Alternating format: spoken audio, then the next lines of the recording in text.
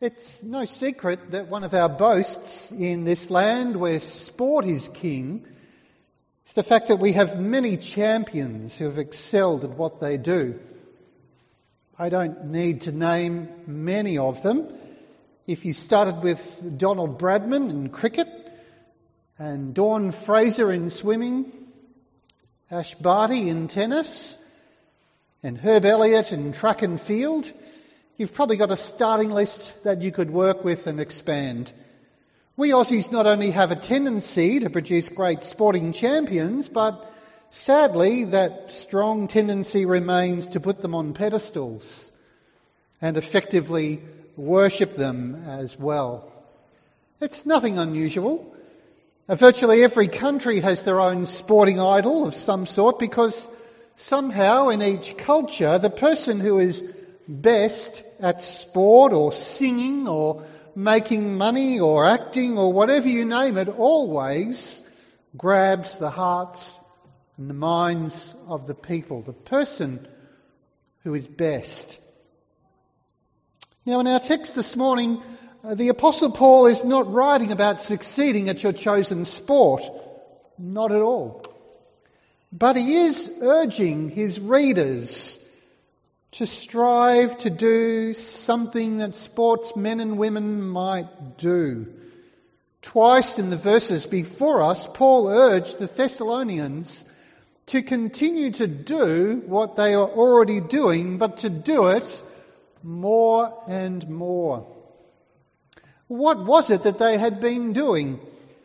Well, let's just consider a fact that here were a group of believers who had come out of the darkest idolatry, who had been thoroughly converted by the gospel, who had begun to show the fruits of faith and hope and love in their daily interactions with one another, and were evidently showing to the world and to the culture in which they lived the reality of the transforming power of that gospel, seen in their love for each other and their love for their neighbours.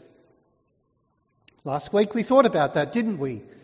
That is, by the unique quality of Christian love, that the gospel is not only taught, but the gospel is seen and the gospel progresses. It progresses through love. And these believers seem to have reached a gold standard in their witness for Christ.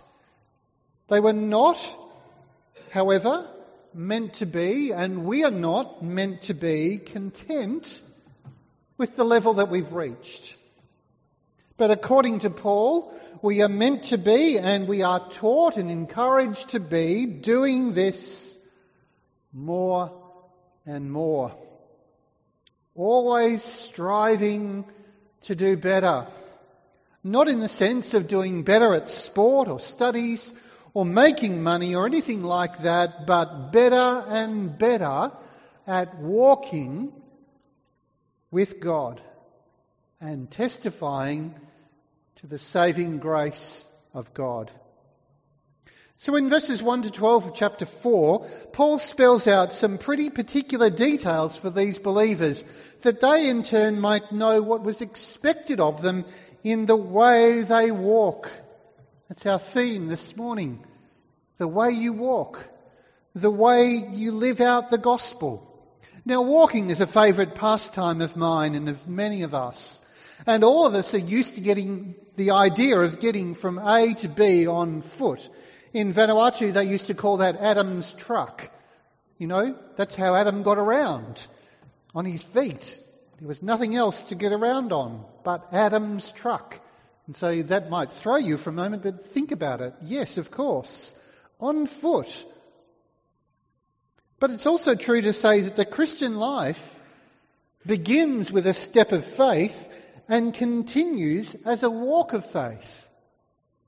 In fact, as Paul refers to walking so often, it must be one of his favourite themes. Take, for example, Ephesians 4 and 5, which call us to walk worthy, to walk in a way different from the world, to walk in love, as we've heard this morning, to walk as children of light. The whole idea of walking is one that implies progress and demands perseverance and strength and endurance. And you could look at the passage before us this morning and show that in it Paul deals with three main topics: sexual immorality, verses 3 to 8, brotherly love, verses 9 to 10, and attitudes about work, verses 11 to 12. But if you look more carefully, the three main topics are not just random topics, they are topics that Paul addresses under one unifying theme. And that one unifying theme is the way we walk. He wants us to walk in a godly way. He wants us to have godly behaviour in these three areas of life. In our personal lives, verses 3 to 8. In relation to the family of believers, verses 9 to 10. And in relation to those outside the family of believers, verses 11 to 12. In each of these areas, Paul is concerned with godly living and walking in a way that is pleasing to the Lord, especially given the return of Jesus, which has been his constant undercurrent theme in part, which will receive much fuller treatment next week when we come to those next few verses. Let's think about these three things then this morning. First, in relation to our personal lives, verses 1 to 8 tell us to walk in holiness. To walk in holiness. And they do so in the context where the moral climate of the Roman Empire was far from being ideal. Immorality was a way of life. And thanks to the institution of slavery, a people had plenty of time, leisure time, to indulge in their immoral pleasures. Enter into that world a group of believers who, wanting to reflect the holiness of the God who had called them and the God who had saved them, who were determined to live the sort of life that would reflect who their Father was, that was never going to be an easy call. Temptations to sin were all around them. Standards were low, as they have become again in our world. It was hard for these believers to walk that narrow path of purity in an impure world. So it's no surprise, is it, that a good deal of what the apostles tell us in their letters concern living out the gospel.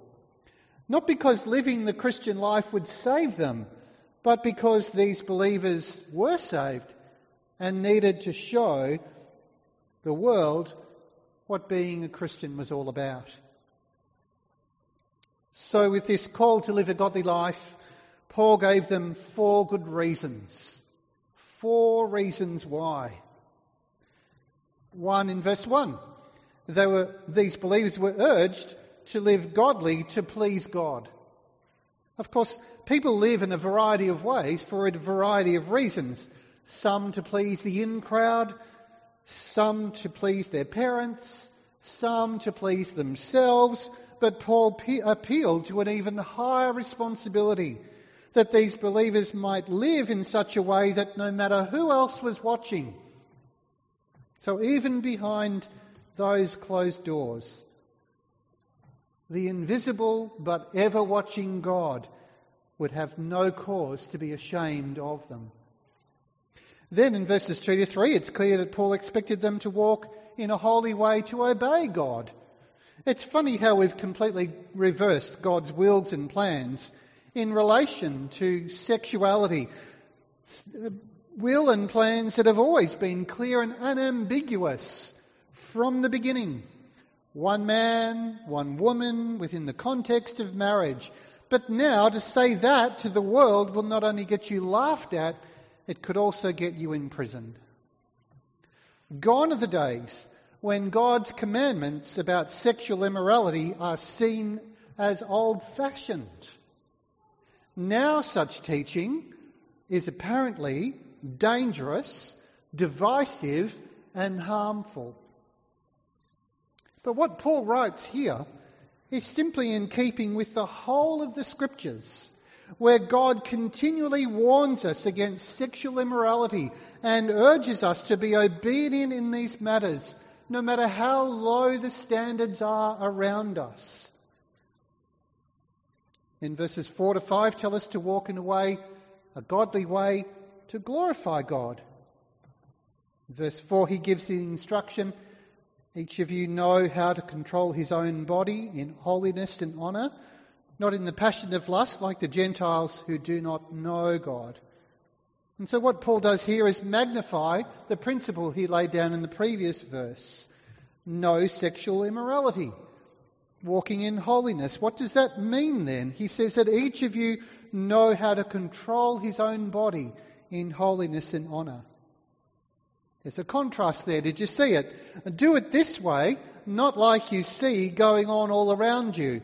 Control your own body. Do it this way. Gain mastery over it. Not in the passion of lust like the Gentiles, but in holiness and honour. Now, if you think it's bad today in this world, read some accounts of first century Rome. What was going on in Paul's day? The people he is writing to, who are people who have come out of all kinds of sexual immorality and all kinds of wickedness. And Paul is telling them you're going to stand out like a sore thumb in society around you when you start living for Jesus. Isn't that so contemporary, so today for us? Isn't this exactly what we find in society around us as we look at it? Doesn't it describe perfectly in the passion of lust? Everything that is calculated to arouse a sexual lust within us, in our advertising, in our music, in our movies. These things are dangerous. They can lead us into sin through the eye gate. And we need to be discerning. Paul says, you're surrounded by this. This is how it turns out. See, if a believer does not walk in holiness and falls into some sin, then what happens? Not only does the believer suffer the consequences of that sin, but God is robbed of the glory that he would normally receive. And so God's command is to control our bodies and be different from unbelievers who do not think about controlling their bodies and give no glory to God. And then verses 6 to 8 tell us to walk in a holy way to avoid the judgment of God. Of course, God is no respecter of persons, and sin among his people is still sin. It is not that sin in our lives is different from sin in the lives of people who are unbelievers. In fact, sin in our lives is much worse. It's not excusable. It's worse, as verse 6 warns us. And the whole context is still about sexual sin in the lives of believers here. From Genesis to Revelation, when you read the Scriptures, God singles out sexual sin as one of the key evidences of who we belong to. Put it more simply, eternity is at stake in your bedroom. You may think that this is a bit over the top. You may think, as the world will do, well, why does God care so much about these things? But they reflect his good standard from the beginning. They tell us the reason and the purpose that God had in marriage from the very start. And we need to heed these warnings that God supplies with this for us so we can know how to walk in a godly way. And why? The bottom line is this. It's not just for our sake. It's for God's sake. For if we do not walk in holiness, then we cast a shadow upon the gospel and we become poor reflections of who we really are and what kind of God we serve. It's for the sake of his name and not our names that we are instructed to walk in that narrow path of purity. We all know something of what happens when it comes to light, that a professing believer has sinned grievously It not only reflects on them, but it reflects upon our God, whom they serve and represent.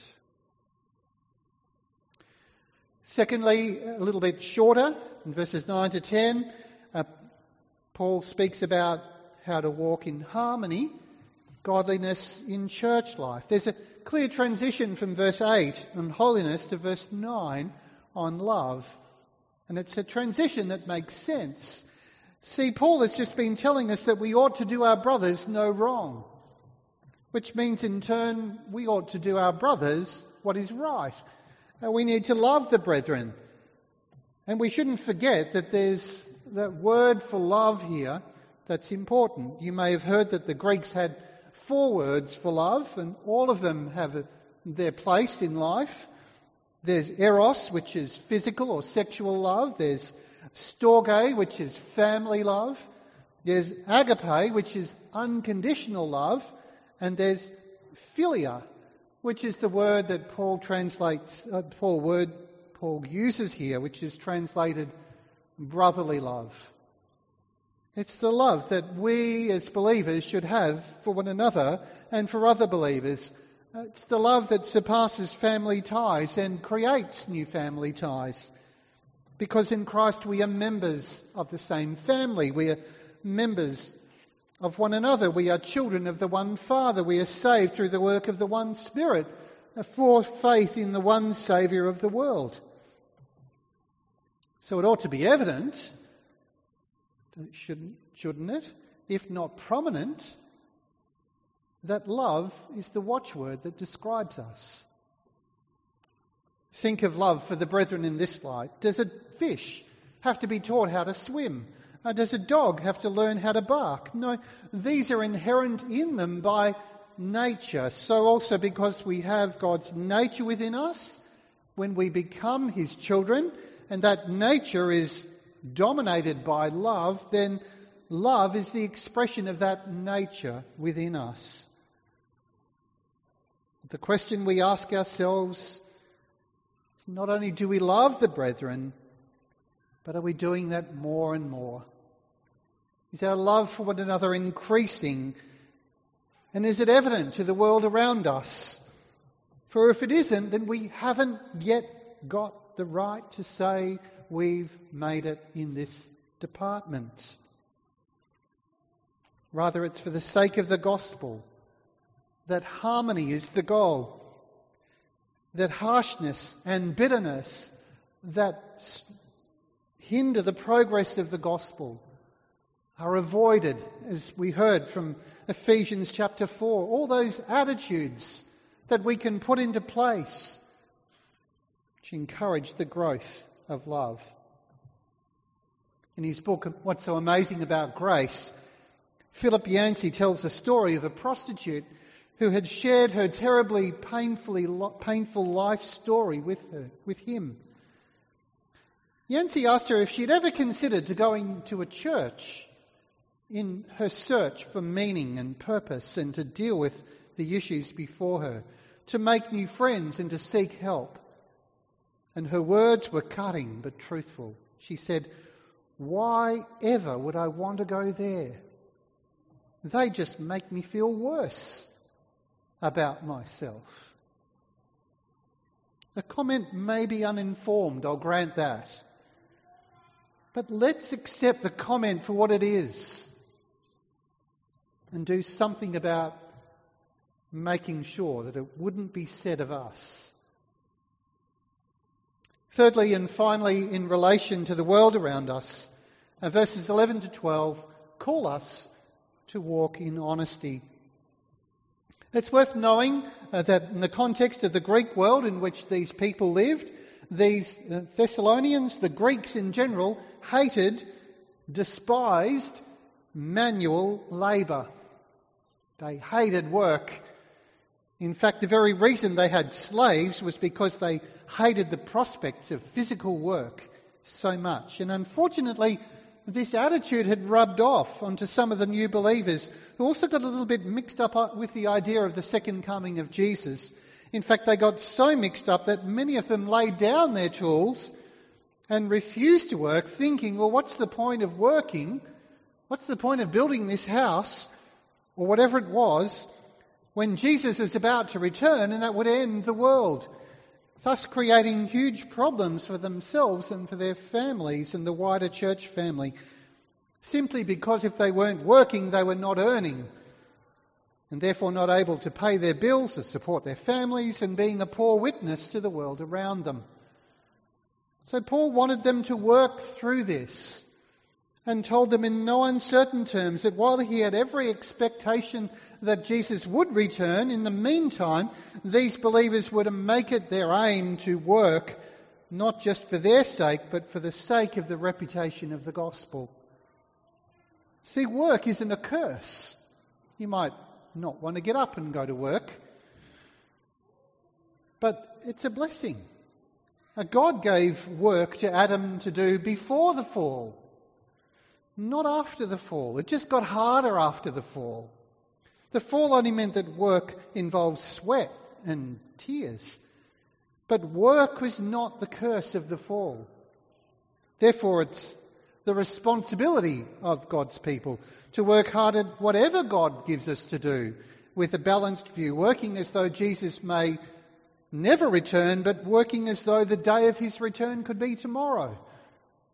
And again, it's for the sake of the gospel, the way that we work and the way that we walk, that the clear message of the gospel not be drowned out by actions and attitudes that seemingly contradict it. And then, as we note the instruction of verse 11, which is on the screen, it was Paul's desire that these believers might prove to be the kind of people who do not generate problems or conflict in the lives of others, who keep their noses out of business that does not affect them, living the kind of life that would make the gospel attractive to outsiders and not off-putting. Well, seeing as we began by thinking about famous athletes, let's close with the testimony of one famous athlete, not an Aussie, but a Brit, a Christian man whose story, no doubt, you've heard from the 1924 Olympics, in which he won gold in the 200 metres after refusing to run in the 100-metre event because it was held on the Lord's Day. Eric Liddell. Eric Liddell became a missionary to China and left a more lasting legacy of people converted to Christ than any gold medal he ever won. Anyway, there's a quote from him that seems to fit well into this theme today of walking and growing and doing these things more and more. He wrote this: "You will know as much of God, and only as much of God, as you are willing to put into practice." You will know as much of God, and only as much of God, as you are willing to put into practice. That pretty much sums up what Paul is getting at. We're to live a godly life. We're to abstain from these forms of sin. We're to live a harmonious life by loving the brethren. We're to live an honest life by giving ourselves to work. But for what reason? What is the reason? So that we might know more of God, who promises that we will know more of Him when we seek Him and walk in His ways. And when we do that more and more, as Paul bids us to do here, we will show to the world more and more the wonder of the gospel message that saves us, the grace that we've been given and have not earned. See, there is no time in the Christian life to stand still.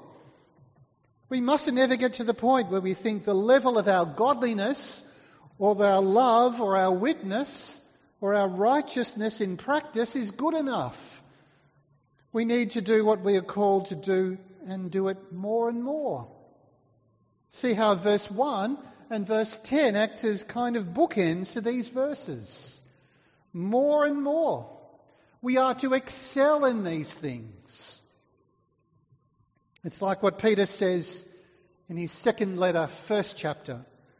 For this very reason, make every effort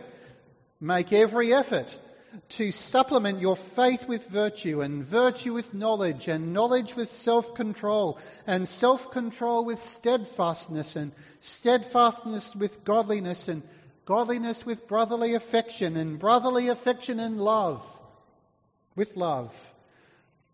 For if these qualities are yours and are increasing, they keep you from being ineffective or unfruitful in the knowledge of our Lord Jesus Christ.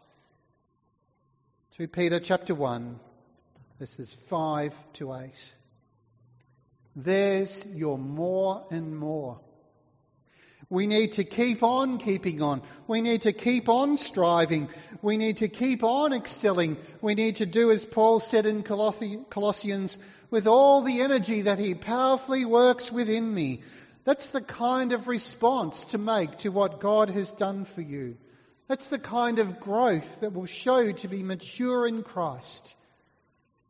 And so we face this challenge of doing these things more and more.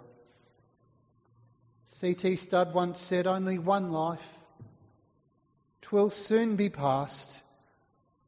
Only what's done for Christ will last. That's a challenge in itself. But so is the challenge of proving to be living examples of that which we claim to be and claim to believe, with the proof being seen in the more and more in your life and mine. Are you up for that challenge? Let's pray that we will be. Let's pray.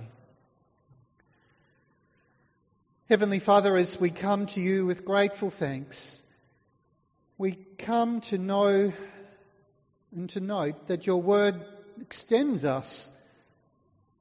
It tells us not to be satisfied with how we're doing, how fast we're running, or how good our progress. For any progress we've made is simply because you, by your Spirit, have helped us to grow in our sanctification so that we become more and more like Christ. And yet we hear this morning the responsibility. We know that it's a two-way thing. We work hard at our salvation, at showing we are Christ's, and yet you work also within us to refine us and to make us more and more like Him. We're grateful that we're on this road, thankful that we've been taken from the path that was leading to a place we did not want to go, further and further away from your loving kindness.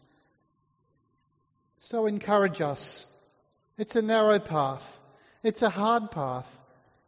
It's a path filled with many distractions, many temptations. But keep us on that narrow path, we pray. Deliver us from evil. Lead us not into temptation. And do this, we pray, as we ask for a closer walk with you, as we head in the direction you are pointing us to become more and more like Christ. We pray this in His name. Amen.